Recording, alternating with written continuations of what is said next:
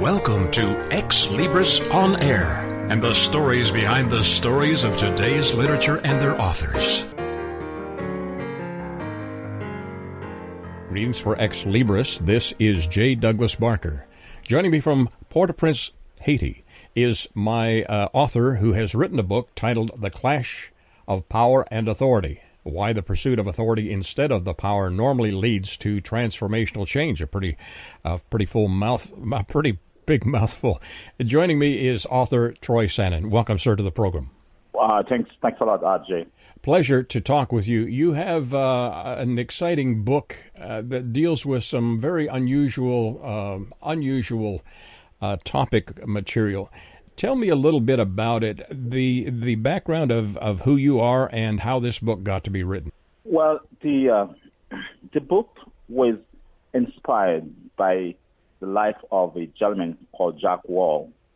I worked for him from 1988 to 1992. He inspired me by his commitment to the cause of poverty. He was very committed to serving the poor. He's a man of great integrity. Jack is a man of humble beginning, simple guy who has changed lives in Canada and the United States and in Haiti. He has accomplished so much for the poor. He is now 94 years old, and he lives in Waterloo, Canada.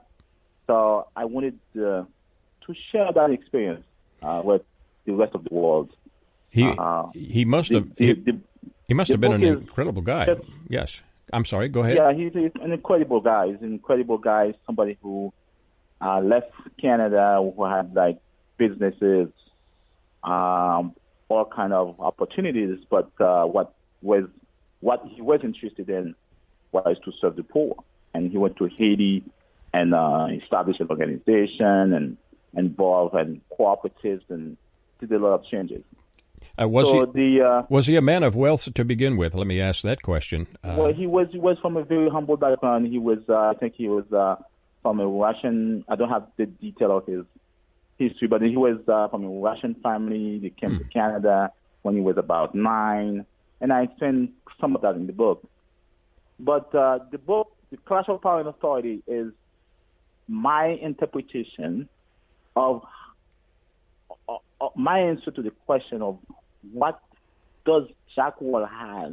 What does Jack Wall have that makes him different, makes him choose to serve the poor instead of going for power, because he was such a smart guy. He could have done anything with his life. He could have done great stuff, but his commitment was for the poor. And I was asking the question about, it was not just Jack, but there were so many people around me in my life, my dad, Jack Wall especially, and so many other people. I felt like those folks could have been so successful in other stuff, but they choose to be serving the poor, and you feel that they have something that other people don't have. And then in my reflection, I feel like they have something different than power, because power co-opt, power, you could get a lot of things accomplished in your life and with power. But power co-op, power is short-lived. Is it a difference between power and authority? Is it a characteristic of the person as from a personality standpoint? Is it a commitment that they make? How would you describe that? Because there are many people with funds or seek after money, and what you've described in your book is actually a satisfaction of helping others. That's something that really is the motivation behind what Jack Wall did and what you are aiming to do with this book. Is that a good descriptive? Yeah, that's a great description. The way that those folks in life, what's important is our calling. We all have a calling, and the way we respond to our calling, our response to our calling, provide us with the necessary authority to get things done, to get the things that we are called to do done, and we do not need a tremendous amount of power to get it done. What we need is to respond to our calling. And guys like Jack Wall, like my dad, like so many people I know could have used power to do things for their own benefit, to and their interests, and become rich or get a lot of things done for themselves and their family. Yes. But they choose to be to serve the poor, to serve the cause they are called for, and those folks, they are endowed. They are giving something more important than power. You've also described something else that's a characteristic of these people you admire. You say lifelong learners are ageless, and they fill the world with intelligence. Learning is their way of life. Have you found this to be everyone that is a giver, or is this unique to the people you've described in your book? I believe it's unique to them because the commitment, when you are so passionate about your commitment, when you were so committed to your calling, so you want to do it right, you want to do the best for your calling, so you keep learning. And every day we have to learn. Every day we face obstacles, we face difficulties in life. So passion, commitment is paramount. It's the most important. It's one of the most important things that we really need to face life and the everyday obstacles of life. So to face those situations, to face the problems of life, and to keep responding to our calling, sometimes that is very challenging. It may be that cause might be, you might have enemies, you might have systems fighting you, you might have people who are very powerful on the world fighting you. But what would make you survive and become successful is your commitment to that calling. And I'm sure that when you respond to your calling, you have enough authority to do so. Beautiful, beautiful. Now, you have written 168 pages. Obviously, from your perspective, this was a calling to complete this task. How long did it take, Troy? Well, I can't count the time, really, but I think about 2 years ago, I started thinking about it, because I had that question since I was like a kid. I have stories in the book that happened when I was like about 14 or something. So I've been asking myself the question, why in the world we have so many people who have so much power, and when you look around, you don't see what they do with those powers, the power that they have in terms of changing other people's lives.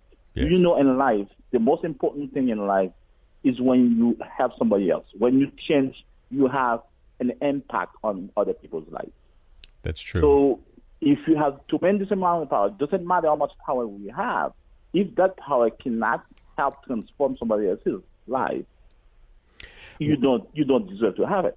Yes. So I kept questioning myself, why have so many people from very humble beginnings, people who don't have that many connections, don't have that much power, don't have that much money, get a lot of things accomplished for others, while there are those who have a lot of power who haven't done that much for anybody. Yes. So I've been struggling since I was a kid with that question. And finally, 2 years ago, I said, I have to write that down for the next generation of people to know that you don't need power. You don't need to be really well connected. You don't need to be the most powerful guy, the most powerful on this planet to get things accomplished.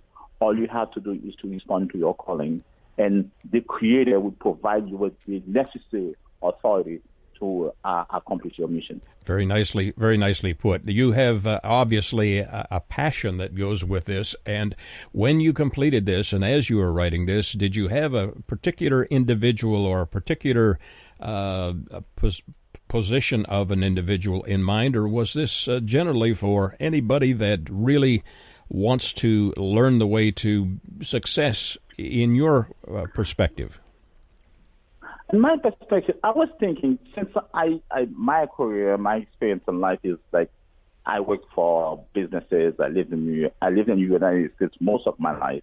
I grew up in New York, and I was born in a different environment because I was born in Haiti, and I lived in so many countries in the world. So what was in my mind is like, regular guys like me might have the same questions that I have in my mind, which is why this happened for so many people who are so much humble beginning, accomplish a lot of things, change other people's lives, and so many others who have power and connection doesn't do that. So that was my question, and what was in my mind was to answer that question for guys, regular guys like me. Yes. But because of my experience, my dad was a preacher, a pastor in Haiti, and he used to go to the United States a lot and preaching in different churches. And I worked for non-profit organizations. I worked for for-profit companies, and I watch CEOs making decisions. I watch people who don't have that much power making decisions. I watch people who have nothing taking initiatives and change lives of a whole community, like my dad, like Jack Wall and those folks. And the person I was targeting was regular people like me, but also those who are interested in ministry, are interested in businesses, those who are interested in changing in their lives, facilitating transformation in the lives of communities and people. And I figured if they could learn, they could be aware of the fact that their calling come with a package that has authority in it, and authority would guide them, would empower them to get what they're called to do done. Well, and that was the group of people that I was targeting. Beautifully said. You have outlined it maybe in a simple form, but expanded it by saying, giving this advice. Number one, have an open mind. Very, very important. Be respectful of others. Obviously, something that has impacted you and you have incorporated into your lifestyle. You talk about also in being respectful of others and also have an open mind and, focus on helping others. I think that's a very important part of the contents and the structure of your book. Faith is also, at least personal faith, in your case, a Christian faith has certainly impacted your life, it looks like. Yes, I think my book is different from any other book because of the fact that I looked at authority, not something that you have to have a certain faith to have it. And I look at authority like something you gain from the Creator by choosing to respond to your calling. Yes. So my faith in the Creator, I believe the Creator created all of us with the ability, with a mission, with a calling, and that call, and He, the Creator, provides us with the authority to get it done. And also, I also thought that because we have all of these situations, we have all of the obstacles in life and have to deal with our personal life, family life, and everything. We need to happiness is very important. And also respect is very important. Why respect is important is because when we respond to our calling, we have to deal with other folks. We have to train. We have to be a coach for people who are engaged in facilitating the progress of our cause. We have to be part of communities, and respect has to be at the core of our relationship with everybody. Absolutely. And we all have part of the Creator in us, so we all deserve respect, not just because of us, because of the part of the DNA of the Creator that we have in us that make us a being called to be constantly respected. Beautifully said. The book, again, is 168 pages, title of which is The Clash of Power and Authority, a very unique title, and my author, Troy Sanon, who has joined me from Port-au-Prince in Haiti. Sir, my listeners need to get a copy of this, and especially those in leadership and maybe in business or who have a desire to make an impact on their world. How do they do so?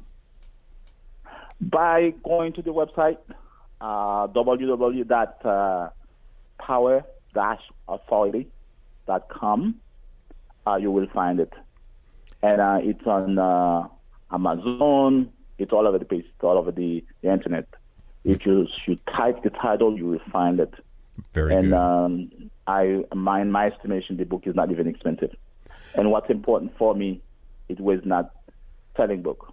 What was important for me when I was writing this book was for others to go. I believe we all have the responsibility to share our life experience with others. And I had the privilege, the opportunity to have that, the opportunity to live, to experience, to work with those who have a lot of authority. And that really my responsibility to write for others. I had a tremendous, a very important responsibility to write this book for others to learn that authority is very important. And the way to gain authority is by answering our calling. Well, thank you for joining me today and sharing your story. Again, Troy Sanon, Sanon. You could do a search on the internet under that name and locate this book. And with your passion, perhaps a book will come out in the future to follow up that you have completed. The title again is The Clash of Power and Authority. My guest author, Troy Sanon, a consultant of social businesses, strategic management, and leadership development in his background, but now an author. Thank you, sir, for joining me today and sharing your story. Thank you very much, Jay. My pleasure. For Xlibris On Air, this is J. Douglas Barker.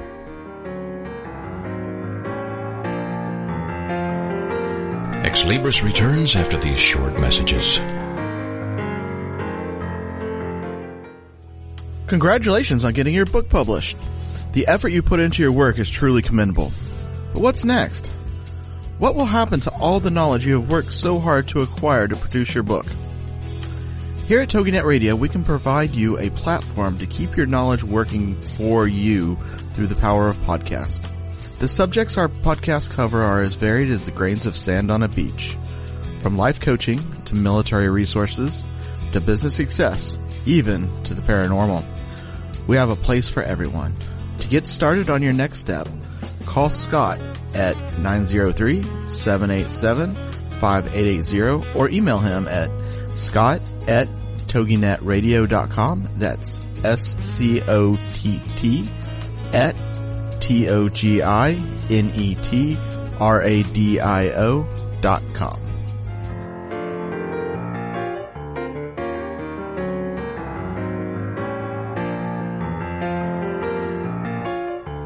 Welcome back to Xlibris.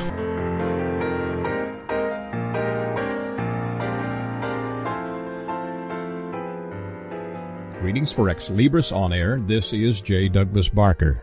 The book title is intriguing. It's called A Reed in the Wind. And joining me from the New York City area is the author, Thomas Griffith. Welcome, sir, to the program. Hello, Jake. Good to talk to you. In reading a little of your background and your history, you've had a challenging life and existence, if I may call it that. You have penned nearly 276 pages or so. It's a 273, I guess it is. The style of the book is different. It is if I was walking through a bookstore and picked it up and was curious about it, I'd look in there and think it's one long poem. Tell me, Tom. Actually, it's 13 different sections, and you're right, it's written in verse, so the lines will go all the way across the page, and there's double space between the paragraphs. But I try to make it readable and understandable and clear. That way, more than just prose. Well, visually, it's very interesting. Tell me what motivated you to write the book. Tell a little of your personal history and how it is that we're here today and you as an author. Well, there's a couple reasons. The first is that people don't talk about a lot of things like guilt, pain, shame, and fear. They don't get deep when it comes to sex and death, and they don't seem to know anything about inner space in our life. I try to introduce the reader to these crucial subjects. I try to do so with love, not fear. I think the newscast format has to end. Also, I've been a mental patient all my adult life. That's 46 years. The general population has many misconceptions and bad attitudes about mental patients. I tried to correct that. There are very few books by mental patients, and certainly none of us have household names. I try to fill that void. I try to write about my experience as a mental patient. I try not to write about my experience as a mental patient, but about my consciousness as a man. You have been successful in working with some others, though, in setting up a nonprofit also in New York City. Can you share a little of what that is and how that happened? Yes, back in the 80s, I was very active in the mental patient movement. In the late 80s, some of us tried to start a self-help and advocacy program. It was very small at first. We just had a couple drop-in centers, but we grew. Last time I heard, we had a budget of $15 million a year. I left them a few years ago because the money went to their head. But, yes, we did really change the system for a long time. We certainly had input. I was a regular at the state capitol, testified about conditions for mental patients, and I was a regular at the Division of Health and Hospitals. There was a lot of committees there. So, yeah, I did work with the system and try to make it better. The system has changed a lot since when I was first involved in it back in the 70s. They've got the medication right. They've got a lot of the therapy right. And you're a lot more free to be yourself and to talk to people what's going on with you rather than just being bombarded with neuroleptics, which is an incredible amount of numbing medication and other medications. It's got a lot better. There's been a lot of mental patients involved in the mental patient movement across the country, in fact, across the world. And there are a number of books I have read about by mental patients in the last few years, and it's getting better. I did read one recently called, I think it's called The Complete Schizophrenias, by a woman who went to Yale. And she was expelled from Yale back in the 90s for being a mental patient. So you can see that there is stigma and prejudice concerning us. Yes, you wrote this when you began to write it. Who did you think would find this book fascinating? Because it is an interesting style and an interesting read. Who did you have in mind when you wrote this? Well, there's a lot of people in America, kind of a silent body of people who've gone through hard times. This book will appeal to anyone who has experienced a lot of negative energy, but found they could manage it if they tried hard and saw it all as a positive good experience. I'm not bitter but enlightened. I guess you could say it was against my will but for my own benefit. And there's a lot of people saying that. Even the Me Too movement with sexual abuse, they're saying, well, it was against my will, but I really did have an experience. I really did something that was meaningful to me in a strange but necessary way. Your illness and challenges have been lifelong, pretty much. Is that an accurate description? Yes, it is. I was born with schizophrenia. I had 3 traumas during my formative years, and my father was schizophrenic, and his father was schizophrenic. And so I guess one of the reasons I'm kind of out there in the public with this is because it was talked about over the dinner table a lot. And so I had, it wasn't the silent treatment as bad as some people get. They grew up totally not knowing anybody who has the disease or being able to relate to anybody about it. So in a way I was lucky, but in a way it only made it harder for me in some ways because I had to be so responsible. You have 273 pages that must have been a time-consuming effort. What do you want readers to take away from examining and sharing this story? Well, my basic philosophy is that despite that life is complex and difficult, we can get by if we develop coping skills, try to have a positive attitude, and make the effort to reach our full human potential. And there's a lot of people saying this in books in our world today that if we do develop coping skills, have a positive attitude, and try to reach our full human potential, we can get by. We can survive it. It's not a dead-end street anymore. We can go out and we can work. We can do the things we want to do despite suffering.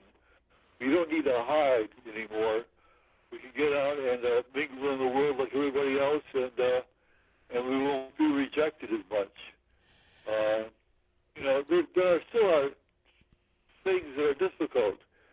You would think if somebody was suicidal, they could talk to somebody in their family and say, hey, you know, I want to have dinner with you. I want to talk about something I'm going through.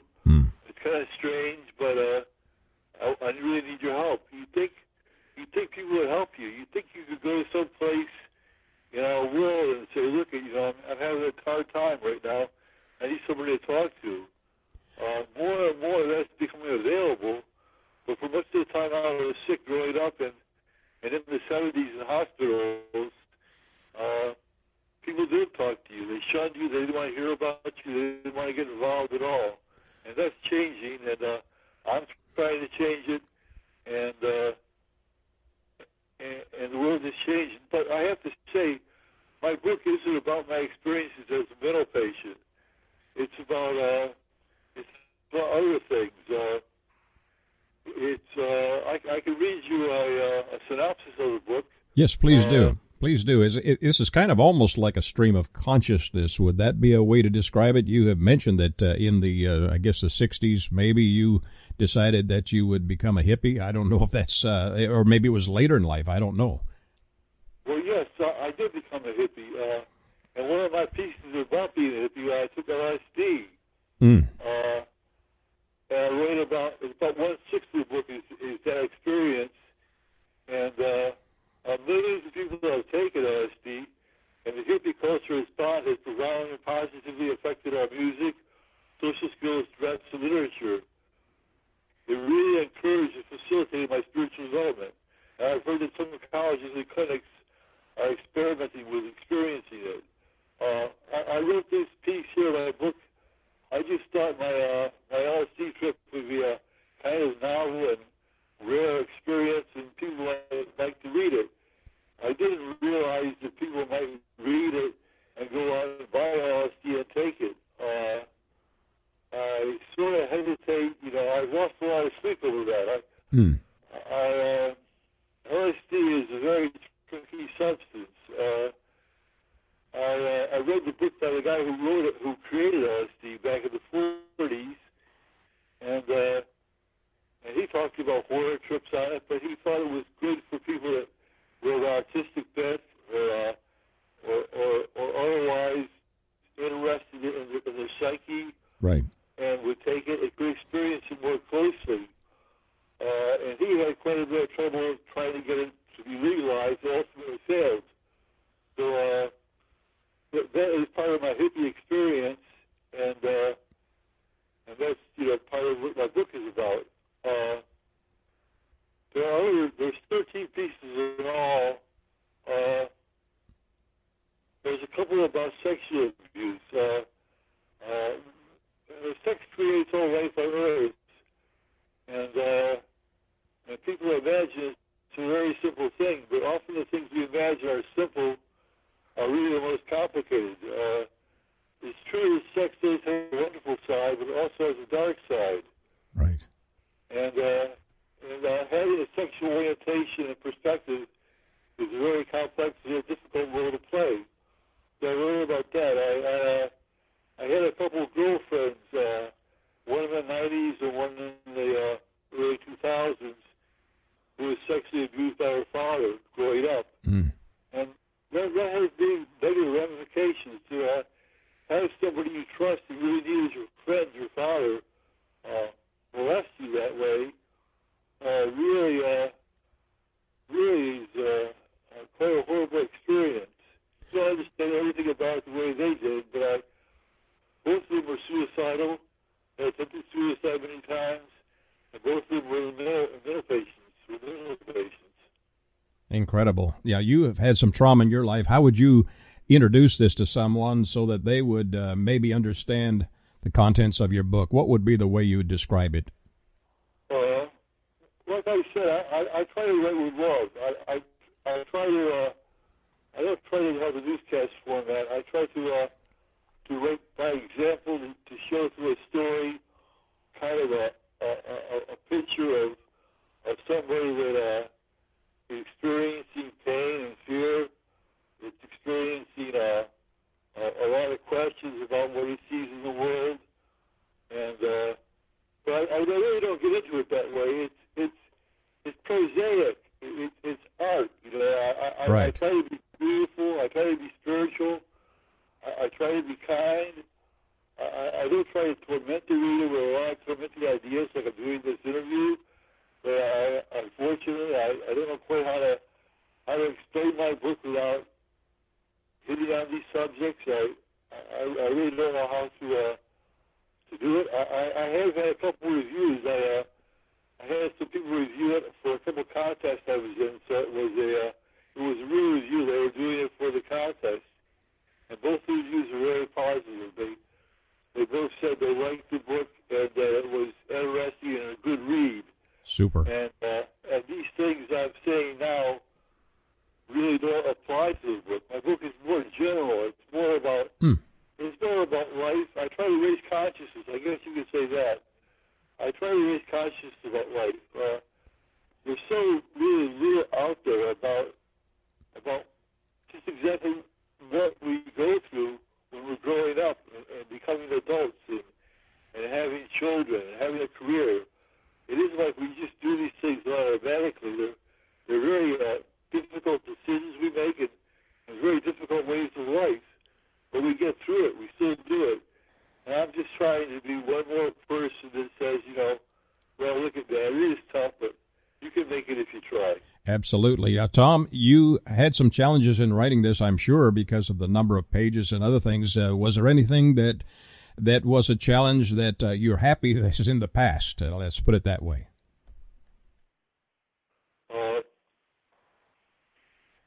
Yeah, it's hard to come up with language. You think you could sit down and there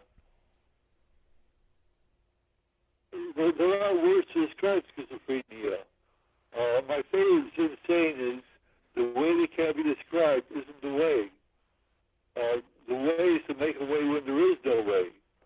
It was hard to come up with stories, characters, and conversations that enlighten others about the struggle for mental health. I try to rearrange the reader's mind until they are sane. Yes, it was very difficult to find the words. The feeling was there, like, yeah, I have these problems. Yeah, I am working. Yeah, I am involved in things. But you know, to sit down and actually come up with words to describe that situation was very hard to do, and it did take me a long time. I started writing it in 1978. Wow. I didn't publish it in 2008, so I guess that's 30 years. Of course, I worked on other things during that time, but it was very difficult to get the job done. Tom, the writing style is certainly fascinating. Again, when you leaf through it, you think, well, this is an extended poem or prose. It's unique. I don't think there's another book in the marketplace that quite approaches the subject material or the contents the way yours does. Where do my listeners get a copy of A Reed in the Wind? Well, they have to go to my publisher, which is Xlibris. That's XLIBRIS.com. XLISBRIS.com. Xlibris. There are a few copies for sale at Amazon.com. It's hard to find my book. It's not selling. It doesn't have a prominent picture. If you type in A Reed in the Wind and my name, Thomas Griffith, and go through a couple of pages, you'll see a copy of it there. It's unfortunately it's hard to find.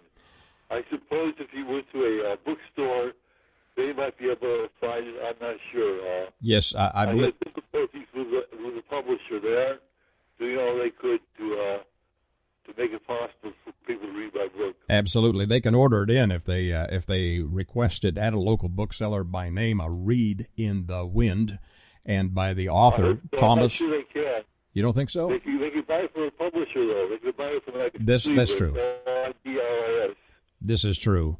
Well, Tom, thank you again for joining me today and sharing your story. It's a fascinating journey you've been on, and certainly a different and unique style of writing that I found engaging. So, yes, sir. Thank you for sharing that with me. Well, thank you, Jay, for having me. My pleasure. For Xlibris On Air, this is J. Douglas Barker. Xlibris returns after these short messages. Only once every few years does a show come along that makes you think, makes you care, makes you believe the impossible. A show featuring only the best in writing, acting, and directing. Until that show comes along, we suggest Paranoia Texas. Thrilled to the adventures of 6 superpowered nerds on a never-ending quest to take over the world and to complete their collection of She-Hulk comics. Paranoia Texas, Monday nights at 8 p.m. Central on AstronetRadio.com.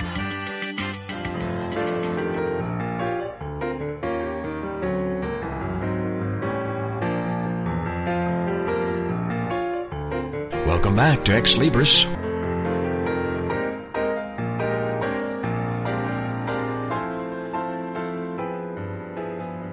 Greetings for Xlibris on air. This is J. Douglas Barker. The book title is Grandpa, I'm Afraid. And joining me from Wisconsin is educator and author Mart Grams. Welcome, sir, to the program. Welcome, Jay. How are you doing? Well, I'm doing fine. You have described a beautiful day in Wisconsin. Birds and all that wonderful stuff is happening. Sun is shining, and I'm at 64, so... Wow. Everybody who's in the South where I'm located probably would like to move at least north for a couple of days to enjoy that weather. You have become, I won't say a prolific author, but this is not your first visit to the authorship. This particular book is child-related, I'm guessing, because of the artwork and obviously the content of the book. Where did the idea come from to write Grandpa, I'm Afraid? Well, it actually began with my granddaughter. She was kind of afraid to go out for Halloween, and I said, what are you afraid of? Well, I don't know what's behind the mask. So I said, what else are you afraid of? And she, at the time, was 10 years old, and I said, well, how about you draw me some pictures? And by the time we got done talking about it, we ended up with, frankly, a book. That's her artwork, then. I was going to ask you about that. Correct. That is all her artwork. She is my step-granddaughter on my youngest son's side. And since she was little, she's been my third granddaughter. The artwork is, I would say, charming and certainly whimsical. And you can tell that it was written, designed by a younger person, but it fits the book schedule and the storyline just perfectly. How long did it take, Mart, to complete this particular book? It's 26 pages, it looks like, or so. Well, like I said, she drew the pictures, and I remember because my wife was still alive at that time, which is a book we're going to talk about in a different set.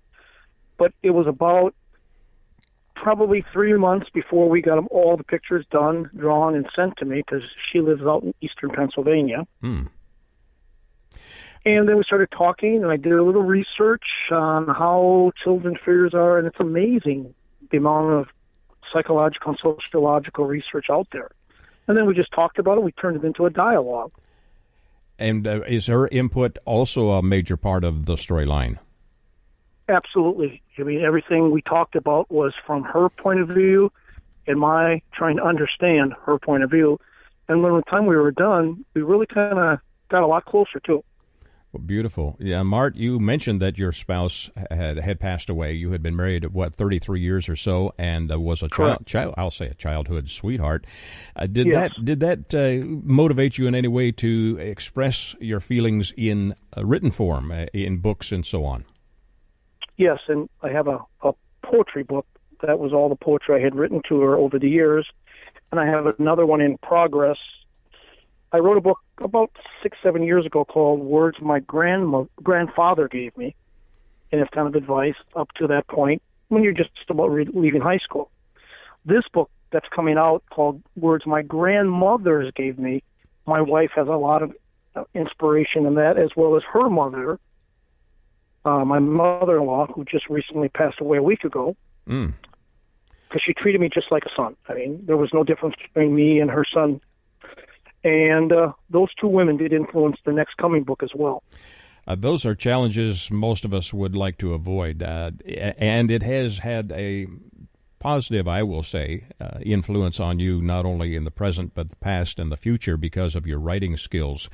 Did you, before that, have any desire to be a published author? Actually, not really. Like I say, I published a textbook probably 15 years ago, and then upgraded some other things since then. But that first book was the words my grandfather gave me that would be what I would consider to be an inspiration to be a writer. And since that time, it's kind of like you can't shut the faucet off. That's a positive result for sure. This book, Grandpa, I'm Afraid. What did your granddaughter, how did she react to it when it was completed? Has she seen it? I'm guessing she has. Yes, she has. She has. And actually, she went on a book tour with me to Miami last, I think, November. Wow. And at first, she was a little quiet, but once she started seeing lots of kids come up to buy the book, she was just, all of a sudden, it was like snap, she became this articulate speaker on fears of children and how you write your own books and the drawings and all that. I sat back, let her do all the work.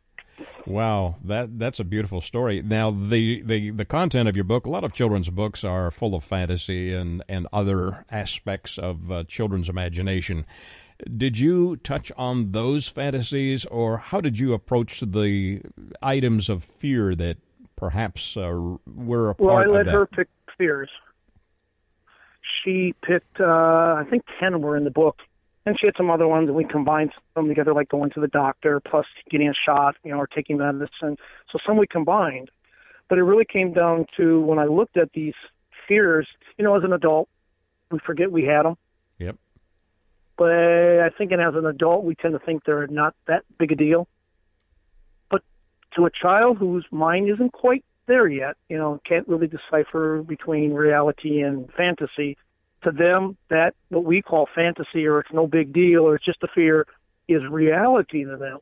And as a parent, I wanted to make sure that, and matter of fact, the introduction actually says to parents, there are ways to deal with these things. So kind of let Grandpa and Allie, my granddaughter's Allie, kind of help you get through some of these things by using some of our examples. One of the ones I see constantly is the mom or dad who will say, well, there's something under the kid said, there's something under the bed, and the dad goes under there, there's nothing, and all of a sudden he screams.